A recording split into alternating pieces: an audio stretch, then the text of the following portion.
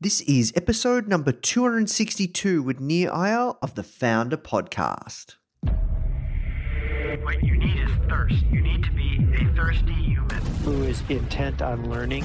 It's a really fascinating exploration of human potential. Now, the Founder Podcast. Even the greatest entrepreneurs had help. If you want to learn from the most successful founders on the planet, you are in the right place. Branson, Mark Cuban, Tony Robbins, Tim Ferriss, Ariana Huffington, Seth Godin, Steve Case, Gary Vee, Sophia Amoruso, Barbara Corcoran, Damon John. Learn from the greatest minds in business today with interviews hosted by Nathan Chan. This is not your average entrepreneur podcast. The Founder Podcast.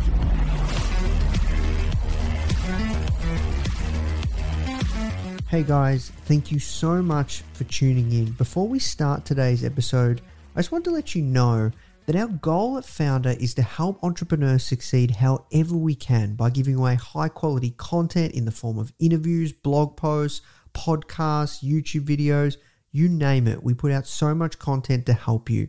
And another interesting project that we're working on right now is partnering with world-class founders like Damon John, Alexa Von Tobel, Greta Van Riel, and so many more to teach crucial skills like negotiation, finance, e-commerce, and so much more.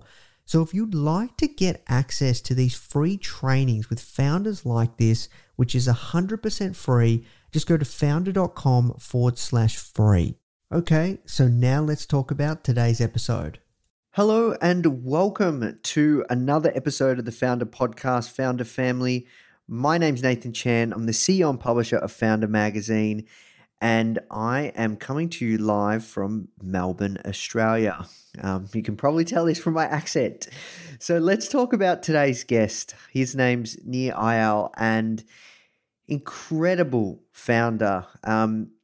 We go really deep on product development and also psychology. So we talked about Nir's first book, Hooked, which is an incredible book, which you definitely need to go and get a copy of. It's basically all about how to build habit-forming products. And this is something that we discussed in depth on the podcast because I think it's so easy to think you have a great tech product idea, but how do you make users sticky? Especially when you have a tech product or a product where you're charging recurring revenue, you have to make that product sticky. You have to make sure that people are hooked to it. So we talk about all of that, and then we talk about also Nir's latest book that's coming out soon called Indistractable, which basically goes, it's flipping the model around how can you fight back against these products like a Facebook that you intuitively are wired to it, or YouTube. You're always watching videos, or like even your phone. Like how do you fight back? Because that's how you master your productivity. That's how you become an effective founder. So it's an interesting interview. We're talking about things we've never discussed, 250 plus episodes in. So I think you guys are going to like this one. And if you are enjoying these podcasts, please do leave us a review. It helps us so much. Like, I cannot stress this, guys. I'm asking you from the bottom of my heart, if you have got value from this podcast in some way, shape, or form, please do leave us a review on iTunes, Stitcher, Spotify, Pandora, SoundCloud, wherever you are listening. Please do leave us a review, and please do share this with any friends that you have that are founders. We want to get this podcast into as many people's hands as we can, and we also want to get any of our content into the hands of as many people as we can because we want to serve you. We're on a mission to building one of the largest entrepreneurial brands online that impacts tens of millions of people every single week with our content. Right now, it's in the millions. We want to get that into the tens of millions. And, I just want to ask, because I don't really ask for you guys to spread the word that much. Well, maybe not too much, but anyways, guys, that's it from me. Thank you for listening. I hope you enjoy this episode, and I'll speak to you soon. The first question that I ask everyone that comes on is, how did you get your job? How did I get my job? Yeah. Yeah, so it's a long and winding story, but I'll give you the short version. The short version is that I started a couple tech companies, and the last one was in the advertising and gaming industry, and that is an industry that, let's face it, is dependent on mind control. That those two industries, advertisers don't spend all that money for their health, and gaming companies are really experts when it comes to manipulating user behavior. And I had this vantage point of seeing how companies change people's behaviors through the products they design. And I wanted to figure out what was it that made some companies so good at these techniques of changing user behavior while others failed. And so I really wanted to understand the deeper psychology behind how products are designed to be habit forming. So I started blogging about habit forming technology and what I was learning to answer my own question. And then that led into a class that I taught at Stanford at the Graduate School of Business, and then later at the design school there. And then that class turned into a book, which I then published. It's called Hooked: How to Build Habit Forming Products. I published that about 5 years ago now. And then, yeah, that leads me to today. Now I'm publishing another book about the other side of the story, about distraction and how do we make sure we put distraction in its place. And that book will be out in the fall of 2019. It's called Indistractable. Interesting. So yeah, I really want to talk about Indistractable and really what compelled you to write that book. But before we jump into that, I'd love to hear about the two companies that you started. What exactly happened? Did you exit them? Are you still running them? Are you just on the board? Like, talk to me. So the first company was acquired by a private equity firm. It was a solar energy business, and we started that. We had really good timing around starting that. We started back in 2003, back when almost nobody was doing solar energy, at least not in any large scale. There were a few people left over from the Carter administration back then that thought that solar was really cool, but we managed to start that company, and then later it was acquired. And then the second company was, as I mentioned, in the advertising and gaming space, and we started that company with several co-founders that I met at Stanford, and we ran that company for a few years until it was acquired by another company, and that company was then acquired by Yahoo. Oh, wow, interesting. So, when it came to, I guess the advertising space, you guys were doing like advertising for games, or you actually producing games as well? No, we were actually, so the gaming companies were our clients. We were an ad network for games. So we were placing ads inside apps. But back then, apps didn't mean iPhone apps. There was no Apple App Store back then. Apps meant Facebook apps. Yeah, that was a big thing back in the day. It was a bit before my time, before I knew this space or anything at all was across it. But yeah, that was a big thing, right? It was a really big deal. Yeah. I mean, you could build an app and then, overnight, 1 million people would start using your Facebook app. And, a lot of them were very frivolous and silly, but they gained traction very quickly. And most importantly, I think they demonstrated some really interesting principles of consumer psychology and how we can design products to change people's behaviors and their habits. Yeah, interesting. So let's talk about some of those principles. I know you cover it in your first book, Hooked, and that's actually quite an iconic book. It's very, very well recognized. Like, a lot of people in my team have read it. And yeah, let's talk about some of these principles. Yeah, absolutely. So the hooked model is really about answering this question of how does a company connect their product's use to a customer's problem with enough frequency to form a habit. And what I did through these years of researching, what is it about some companies that makes them so sticky and so habit forming while other products, are easily forgotten, is that these products that create habits all have hooks embedded into the product design. And a hook is this 4-step model that starts with a trigger to an action to a reward and finally an investment. And what we find is that through successive cycles through these hooks, this is how our preferences are shaped, how our tastes are formed, and how these habits take hold.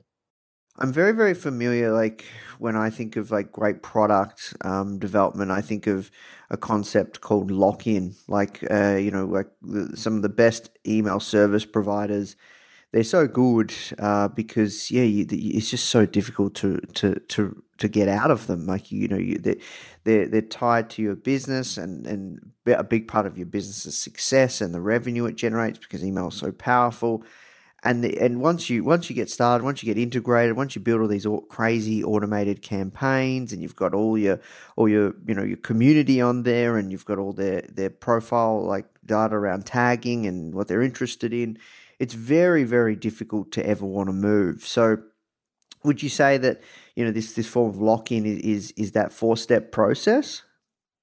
So that can be part of it. It's part of what I call the investment phase, where the user puts something into the product that makes it better with use. Now, there are some instances where the investment does create lock-in, but I was really fascinated by the companies that don't necessarily embed themselves in that way. For example, if you think about Google. Yes. Google has about 90% market share, and I would argue that searching on Google doesn't have much lock-in. It's not like an enterprise software that once the company starts using, it's very hard to rip it out and change. And yet, we every day when you want to know some information and you have a question, if you feel this sense of uncertainty, you Google it with little or no conscious thought. And this is why habits are such a competitive advantage. That if you have the kind of company that people use out of habit, they don't even consider whether the competition has a better product, right? We don't ask ourselves, I wonder if Bing has a better search engine. I wonder if DuckDuckGo is any better. No, we just Google it with little or no conscious thought. And that's amazing to me, right? How does a company form a habit through the use of a product? It used to be that companies would create habits, create preferences through display advertising, right? The reason you see so many Coca-Cola commercials or whatnot is because they are creating this preference through what's called the mere exposure effect, right? The more you see a brand, the more you see a logo, a tagline, the more affinity you have for it. This is called the mere exposure effect. But if you think about it, these companies like Facebook and Twitter and Slack and Instagram and WhatsApp, none of these companies spend hardly any money on advertising. Right? It's a drop in the bucket how much they spend. What's different about these companies is that they don't create habits through advertising. They create habits through the product experience itself. And that's really special. It's through this 4-step process, the trigger, action, the reward, and the investment. That's what creates these habits. It's not, for many of them, it's not necessarily lock-in. Of course, for some of them, the investment phase is very important and makes it difficult to switch. But for many of them, it's just simply creating this mental habit that when I need XYZ, I turn to this particular company. Yeah, I see. Interesting. So, I don't know the correct stats, but I've read it somewhere that Twitter worked out that if somebody, as long as they do their first status update or their 5th or 13th tweet or whatever it is, there's a certain number that's when they know it's going to be like they've got you. You're going to be a user, or you're sticky. Is that do you yeah. Right? So it was a number of followers. Yes, yeah, number exactly. of followers. I actually talk about it I talk about it in my book. Actually, I talk about this. There's this chapter on habit testing. How do you figure out what habit to form around? And so part of habit testing is finding the habit path, which is what is it that your habituated users have done? What threshold have they reached in interacting with your product that makes them very likely to become habituated users? So what you do is the first step is to identify. You find what things they did before they became a habituated user. Then you codify, you understand those steps that they took, and then you modify. So identify, codify, and modify. So then you modify the experience, the user experience, so that everyone goes along that same habit path. And this is exactly what Twitter did, right? They figured out that if you followed X number of people on the site, you were much more likely to become a habitual user. And so today, if you were to sign up for a brand new Twitter account, guess what? One of the first steps is, hey, there are all these famous people you really should follow. What do you think about following them first? Yeah, I see they got that in the onboarding. Right, exactly. Yeah, I see. So this is like hardcore product development. Yeah, so you're either a product developer or you're a founder, because founders, they're usually the product developer and the visionary. Right. So this is definitely about how to build these kind of products, right? It's really about how do we design them. Now, the good news is that you don't necessarily have to be an app developer to use these techniques, that companies both online and offline can use many of these techniques. And the idea here, I use Twitter and Facebook and Instagram and WhatsApp and these companies as the models, as the case studies. But the idea is that we can use them for good. In fact, I do these 2 case studies in the book of companies that use the hook model, and the 2 examples I give of companies who actually use the hook model. Because remember, Facebook didn't use the hook model. Twitter didn't use the hook model. They were my examples that I drew from in order to demonstrate how the hook model is used. But of course, they didn't use the hook model because the hook model didn't exist back then when they started these companies. But companies in the book that did use the hook model, there are 2 that I show. The first one is the Bible. Oh, the wow. Bible app. There's an app called the Bible. It's used by over 200 million people, Yes. probably more by now. And you can see how the product uses these 4 steps of the hook model. Another app that I know that for a fact that they use the hook model is called Fitbod, which is an app that helps people develop healthy habits in the gym. Yes. So it's really about developing, how can we take the same psychology that these the game makers and the social media companies use to keep us hooked? How can we use that same psychology to help people live better lives, to build healthy habits? Interesting. Can you just talk me through what Fitbod do exactly? Because that's interesting. Sure. Yeah, absolutely. So I'll give you a very personal story here. So I have always struggled with physical fitness. I was obese at one point in my life, and I was never very athletic, and I really struggled with doing anything physical because I just hated it. I just did not enjoy exercise in any form until I found this app called Fitbod, and I played around with this app. I can't even remember how I found it. I probably found it, poking around the app store. And I decided to give it a try. And as I used it, I thought to myself, wow, this is brilliant. I mean, they have nailed all 4 steps of the hook model: the trigger, the action, the reward, and the investment. And so I actually emailed them and I said, hey, I'm just curious, have you possibly read my book? Because this is just uncanny. And they wrote back and they said, yes, in fact, we read your book and we designed the app with these principles in mind. So it's interesting in that, I actually wrote a few years before I found Fitbod, I wrote an article on my blog called Why Fitness Apps Are Making You Fat. Because I was so frustrated, all the fitness apps out there were awful. They were not habit forming at all. And what Fitbod really does differently, and I think really is quite brilliant, is that they don't target the person who doesn't want to go to the gym. Currently, a lot of fitness apps, they target people who are complete couch potatoes. And that's very hard to do because they're not targeting a very specific behavior. Whereas Fitbod, they target a very specific problem. The problem is a person like me who says, man, I really would like to enjoy exercise, but I don't. And a big reason that I didn't enjoy exercise is because I would get to the gym and I wouldn't know what to do. And so this is called an internal trigger. There's 2 types of triggers: internal triggers and external triggers. External triggers are the pings, the dings, the rings, all the things that prompt you to action. Internal triggers are negative emotional states. So in my case, I would go to the gym and I would, look around and you'd see all these muscle heads and people who knew what they were doing in the gym. And I'd stand around like not really knowing what to do. Well, this is what Fitbod is for. It's not for getting you into the gym. It's for the person who's already in the gym and feels this uncomfortable emotional sensation of uncertainty, insecurity, right? Every habit forming product has to find that emotional itch that it caters to. And so that's the internal trigger for Fitbod. The action is to open the app.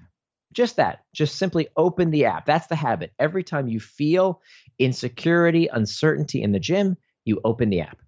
The reward is that the app gives you a pre-programmed workout that tells you what exercise to do, how many reps to do, how much weight to lift. It tells you everything you need to do. That's the reward.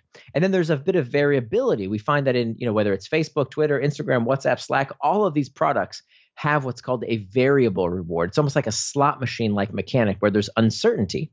So there's quite a bit of uncertainty in the variable reward when it comes to Fitbod around, what's the exercise going to be? How many reps do I have to do? Am I able to do what the app told me to do? There's all this challenge and variability associated. And then finally, there's the investment phase. And the investment phase is where the user puts something into the product in anticipation of some kind of future benefit. So in the case of Fitbod, every time you do an exercise, every time you lift any weight, you have to enter it into the app. You confirm this is how much I did. Did you do what the app recommended? So that entering of data makes the app better with you, so that next time you go to the gym, it knows already what you should do based on your previous workout. So not only does it have your information saved from last time, it uses that data to tell you what to do next. So for example, if you go on a Monday and you work out your upper body or whatever, it's going to not recommend that you do that same exercise on Tuesday because it knows that your muscles are still sore. So it uses that investment to make the product better and better with use. And so that's the complete hook: the trigger, the action, the reward, and investment. Yeah, wow, fascinating. So look, I'm mindful of your time, and I want to switch gears and talk about your latest book, Indistractable: How to Control Your Attention and Choose Your Life. It goes around psychology, so it's kind of similar theme, but it's kind of the reverse. How do you avoid this stuff? So I'm curious, what compelled you to write this book? Yeah, I write books because I am looking for answers to questions that I don't find a satisfactory answer to. And so the question around Hooked was, how do you build consumer habits? How do you build habit-forming products? And the question with Indistractable is, how do you control your attention and choose your life? And I had this question because I found that my attention was being controlled in ways I didn't always like.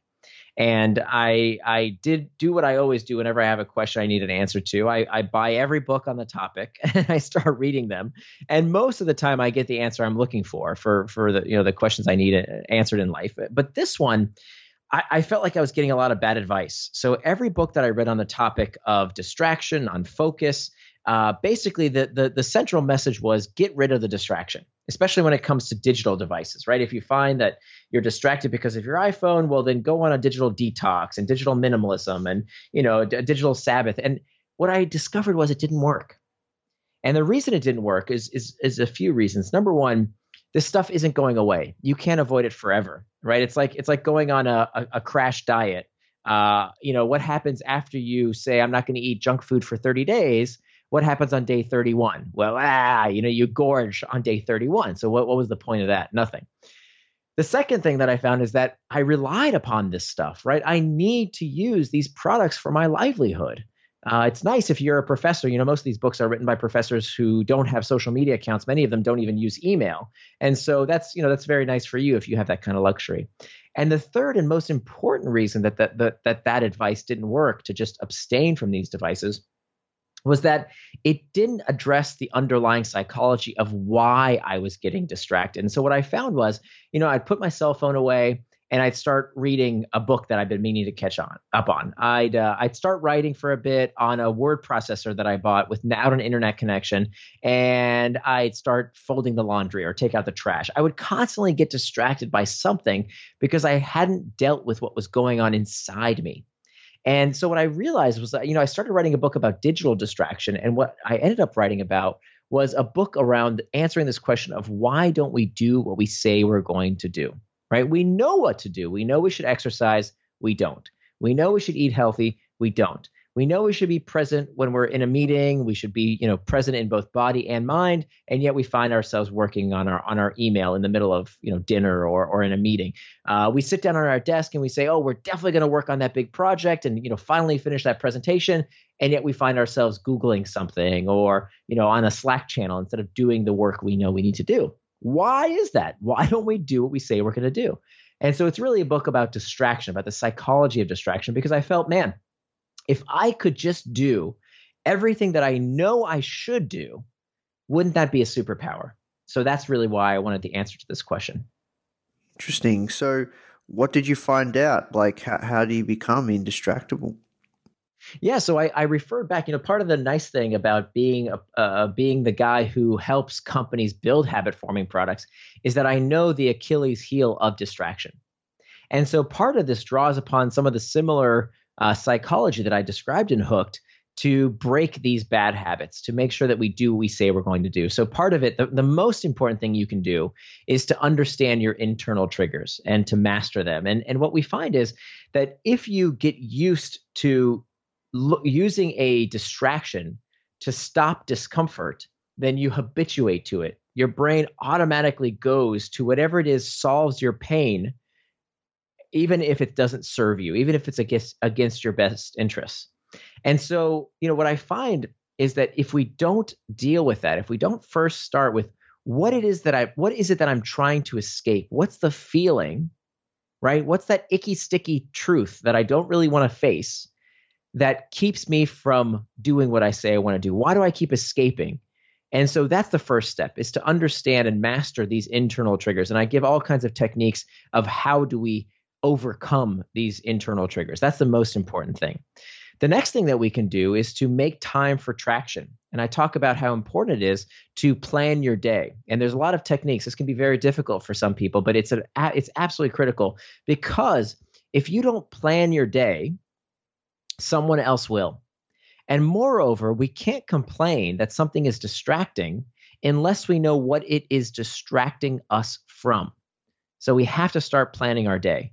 Then the next thing is that we can hack back the external triggers. We talked about those external triggers earlier, the pings, the dings, the rings, all the things that pull you towards distraction. So we have to know how to hack back those external triggers. In Hooked, I talked about how companies hack your attention and hack your behavior. Well, in Indistractable, I tell you how to hack back.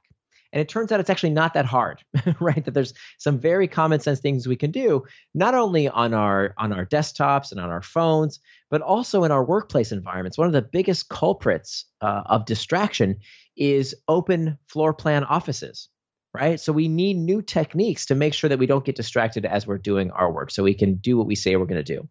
And then finally, the last thing that we can do is to make pacts.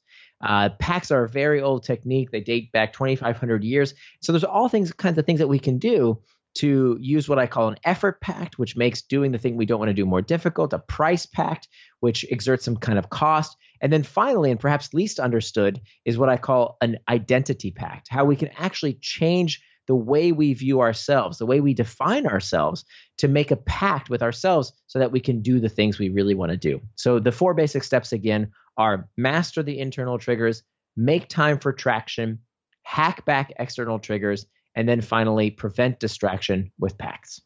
Interesting. So I'll give you an example. If we could run through like an example or something that I face, if that would be cool. Yeah. I'm really into my health and fitness. I try and train at the gym at least, a combination of gym and boxing at least, 4 to 7 times a week. A good week will be 7 times. A bad week will be 4. And I really enjoy the boxing component now as well. And I've got a trainer, et cetera. And I really try and eat really good food as well, because I don't want to go have all this time that I'm putting into working out go to waste.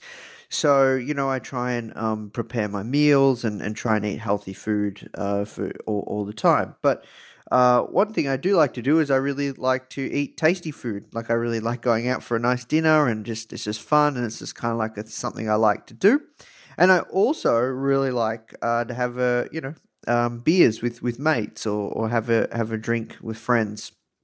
And for me, I can't really just drink one drink. I'm more the kind of person that likes to have a good time and have quite a few drinks on that particular night. If it's at a wedding or something like that.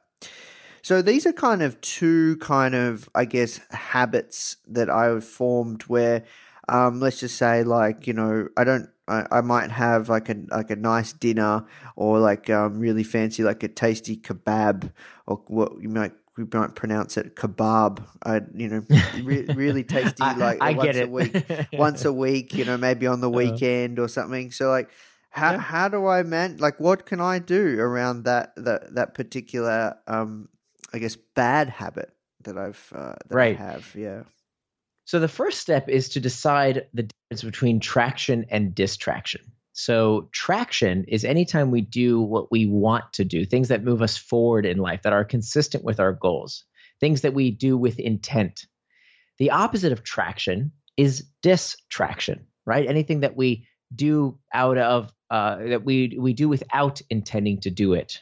So the fact is, if we don't learn these techniques, then we will constantly be swayed, whether it's because our boss wants something to do something, because our spouse, our kids, social media, the news, a restaurant that wants to sell you something, a drink that's wants, a bar that wants to sell you something. So if we don't plan ahead, if we don't understand what it is that we want to do with intent, then we will constantly be swayed. The world is just too much of a tempting place for that not to happen. And I really think there's going to be a bifurcation between people who understand these skills and understand how to be indistractable and people whose lives are dictated and run by other people and they're constantly being manipulated. So the first step is to decide for yourself, and only you can make this decision, is what is traction for you? The idea here, the reason that abstinence doesn't work is that for many people, it's not that it never works, but for many people, they really struggle with abstinence. And I would argue, even if they're able to be abstinent around some things, you can't be abstinent around everything, right? You can't be perfect all the time. Sometimes it's perfectly okay to indulge, right? There's nothing wrong with enjoying a few drinks if it's what you intended to do.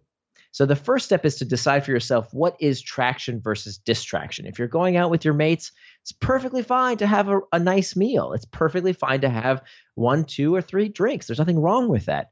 The question is for yourself, what do you intend? Think beforehand what it is that you want to do, whether it's something that you want to do or something you don't want to do. For example, I want to go to the gym versus I don't want to have that second piece of cake. Okay, so that's the first step. Then once we understand for ourselves what it is that we want, whether it's with our time, whether it's with whatever we eat, whether it's with our activities, once we know what it is we want to do, then we just work our way around these 4 steps. The first step is to understand these internal triggers, right? When we do overindulge, when we do something that we don't intend to do, what is the uncomfortable emotional state that we are trying to escape? We have to understand that question. This is a fundamental point that we have to come to grips with.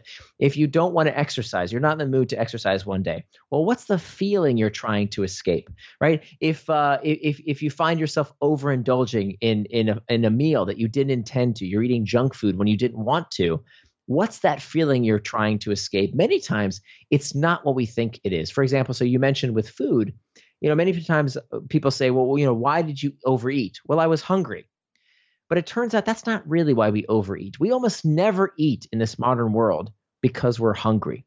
We eat because we are scared of being hungry in the future. We are escaping something that we don't like to feel, whether that's boredom, whether that's loneliness, whether it's anxiety. Food is one of these tools that we use to escape discomfort. And I know this personally, having been obese at one point in my life.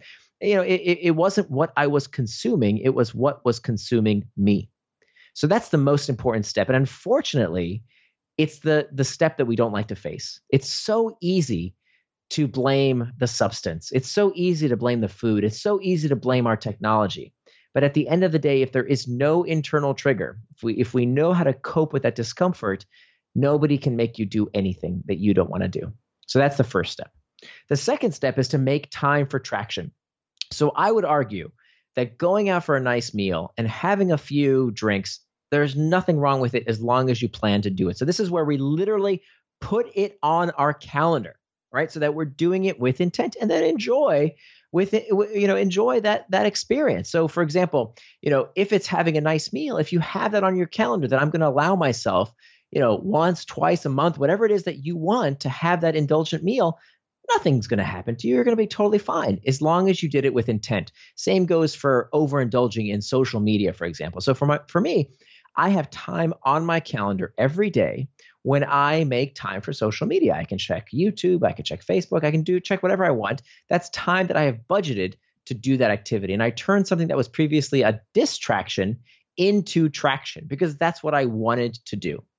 Then what we have to do is to remove the third step, you remember, is to hack back the external triggers. So, if you find that you overindulge on food, then it's too late to try and do something about it when the chocolate cake is at your lips. You've already lost the battle. They're going to get you. It's too late.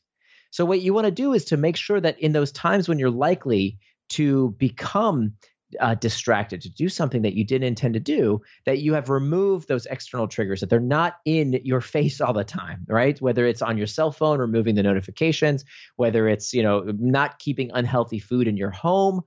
We want to remove those external triggers. And then finally, the last thing we can do is to prevent distraction with packs. And this is really the line of last resort. This is what we do after we've done the other 3 steps of mastering the internal trigger, making time for traction, and hacking back the external triggers. The last thing we should do, is to make pacts with ourselves, right? So this is where we can have some kind of cost if we do, to prevent us doing something we didn't want to do. So for example, this is an extreme example. If this was really important to you, yes, and you said, look, I only want to drink 1 night a month. I don't know. I'm just making this up. yes. If we made a bet that if you drank more than 1 time per month, that you would owe me $10,000, I bet you won't do that behavior anymore, right? 100%. Because there's a cost to you, 100%. Well, then we can't blame the food or the drink or the substance or the media if all it took was a bet, right? Yes. Remember, you're not paying it if you do what you wanted to do. So we can use this is just the tip of the iceberg. I'm giving you the super short version. The book is 200 pages and there's lots and lots of techniques in it, but these are just a tip of the iceberg of some different techniques that we can use to make sure that we do what we say we're going to do. Yeah, wow, that's really cool. Lot to think about. Lots going through my head around kind of why I do it and that kind of confronting that, and then also some of the things that I need to think about when it comes to that traction piece and setting myself up. I'll tell you what typically doesn't work. What typically doesn't work is pure abstinence. People like to quote Alcoholics Anonymous, which is a pure abstinence program, and it can be effective for some people. But the success rate on a program like Alcoholics Anonymous is reported to be around 12%, and that's horrible, right? 12%. And part of the reason is that it's not true that people need to go cold turkey forever. In fact, it turns, even with addictive substances, right? When you think about nicotine, it turns out most smokers are not addicted, believe it or not. Most smokers are social smokers. They smoke once in a while. Now, they don't account for the majority of the cigarette sales. And God forbid am I saying that cigarettes are good for you. No. They're definitely horrible for you. But I'm making the point that pure abstinence doesn't work for everyone. And it doesn't work because of what's called the white bear effect. So there's this study that found that when you ask people not to think about a white bear, I guess the fact that they can think about nothing else but the white bear, that's all they can think about. So in many ways, this habituation to these behaviors that we try and restrict ourselves, it's almost like if you think about when you pull a rubber band, okay, you pull it, let's say you hold a rubber band between your fingers and you pull it, and then you let go.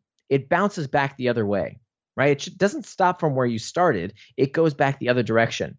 And so if you think about it, if you pull and you're trying to resist, and say, no, don't do it. And then when you release, the release itself feels good. The release of the discomfort of wanting, of craving, in fact, feels pleasurable. I mean, cigarettes are a terrific example of this. There's nothing that feels good about smoking a cigarette. There are sensations, but there's nothing inherently fun about the effects of a cigarette. It stinks. It's disgusting. I mean, there's nothing good about it unless what is provided from that cigarette is the relief of the wanting, of the craving, of, I shouldn't. Okay, fine. That feels good.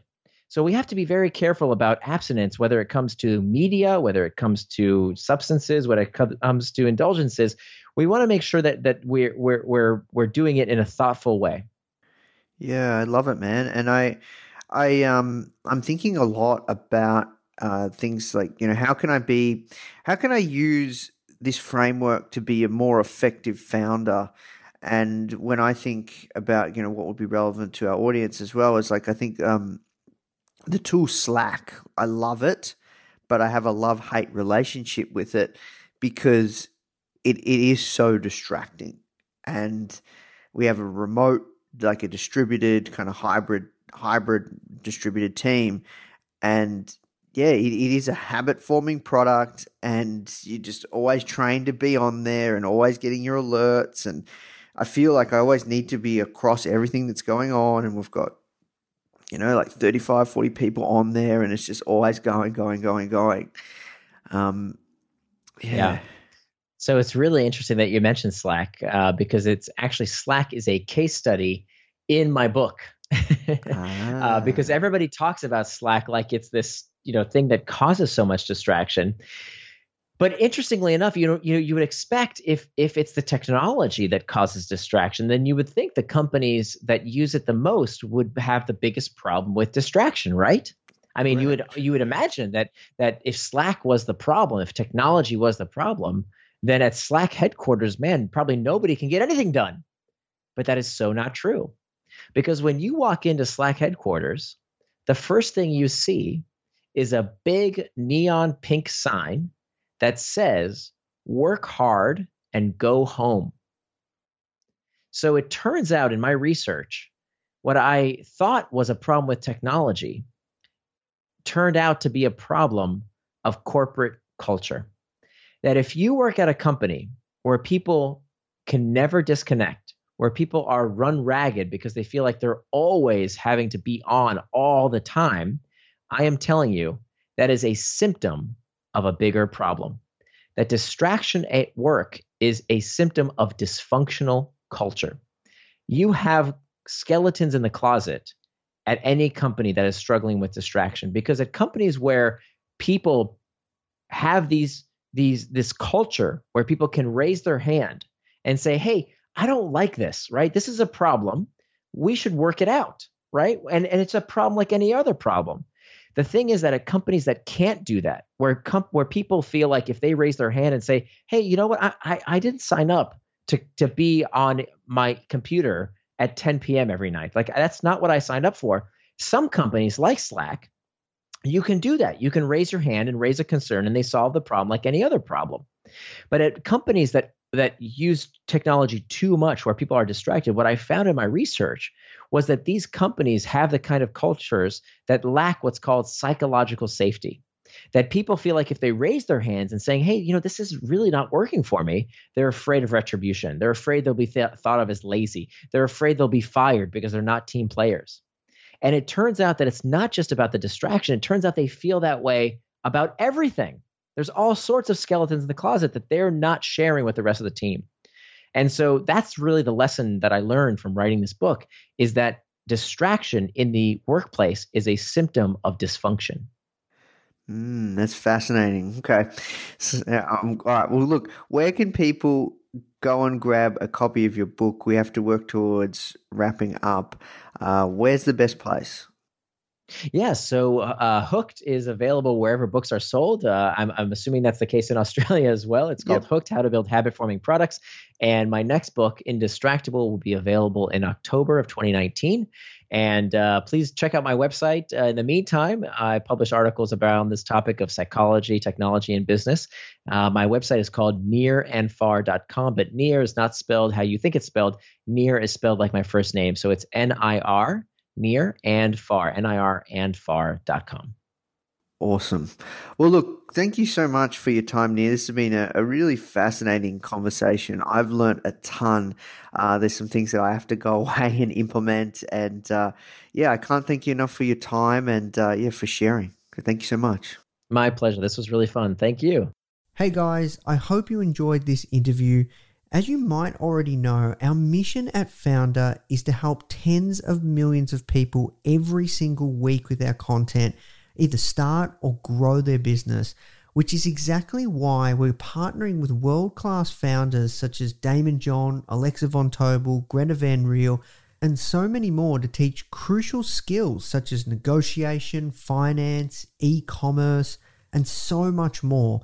So if you'd like to get access to these free exclusive trainings, please go to founder.com/free.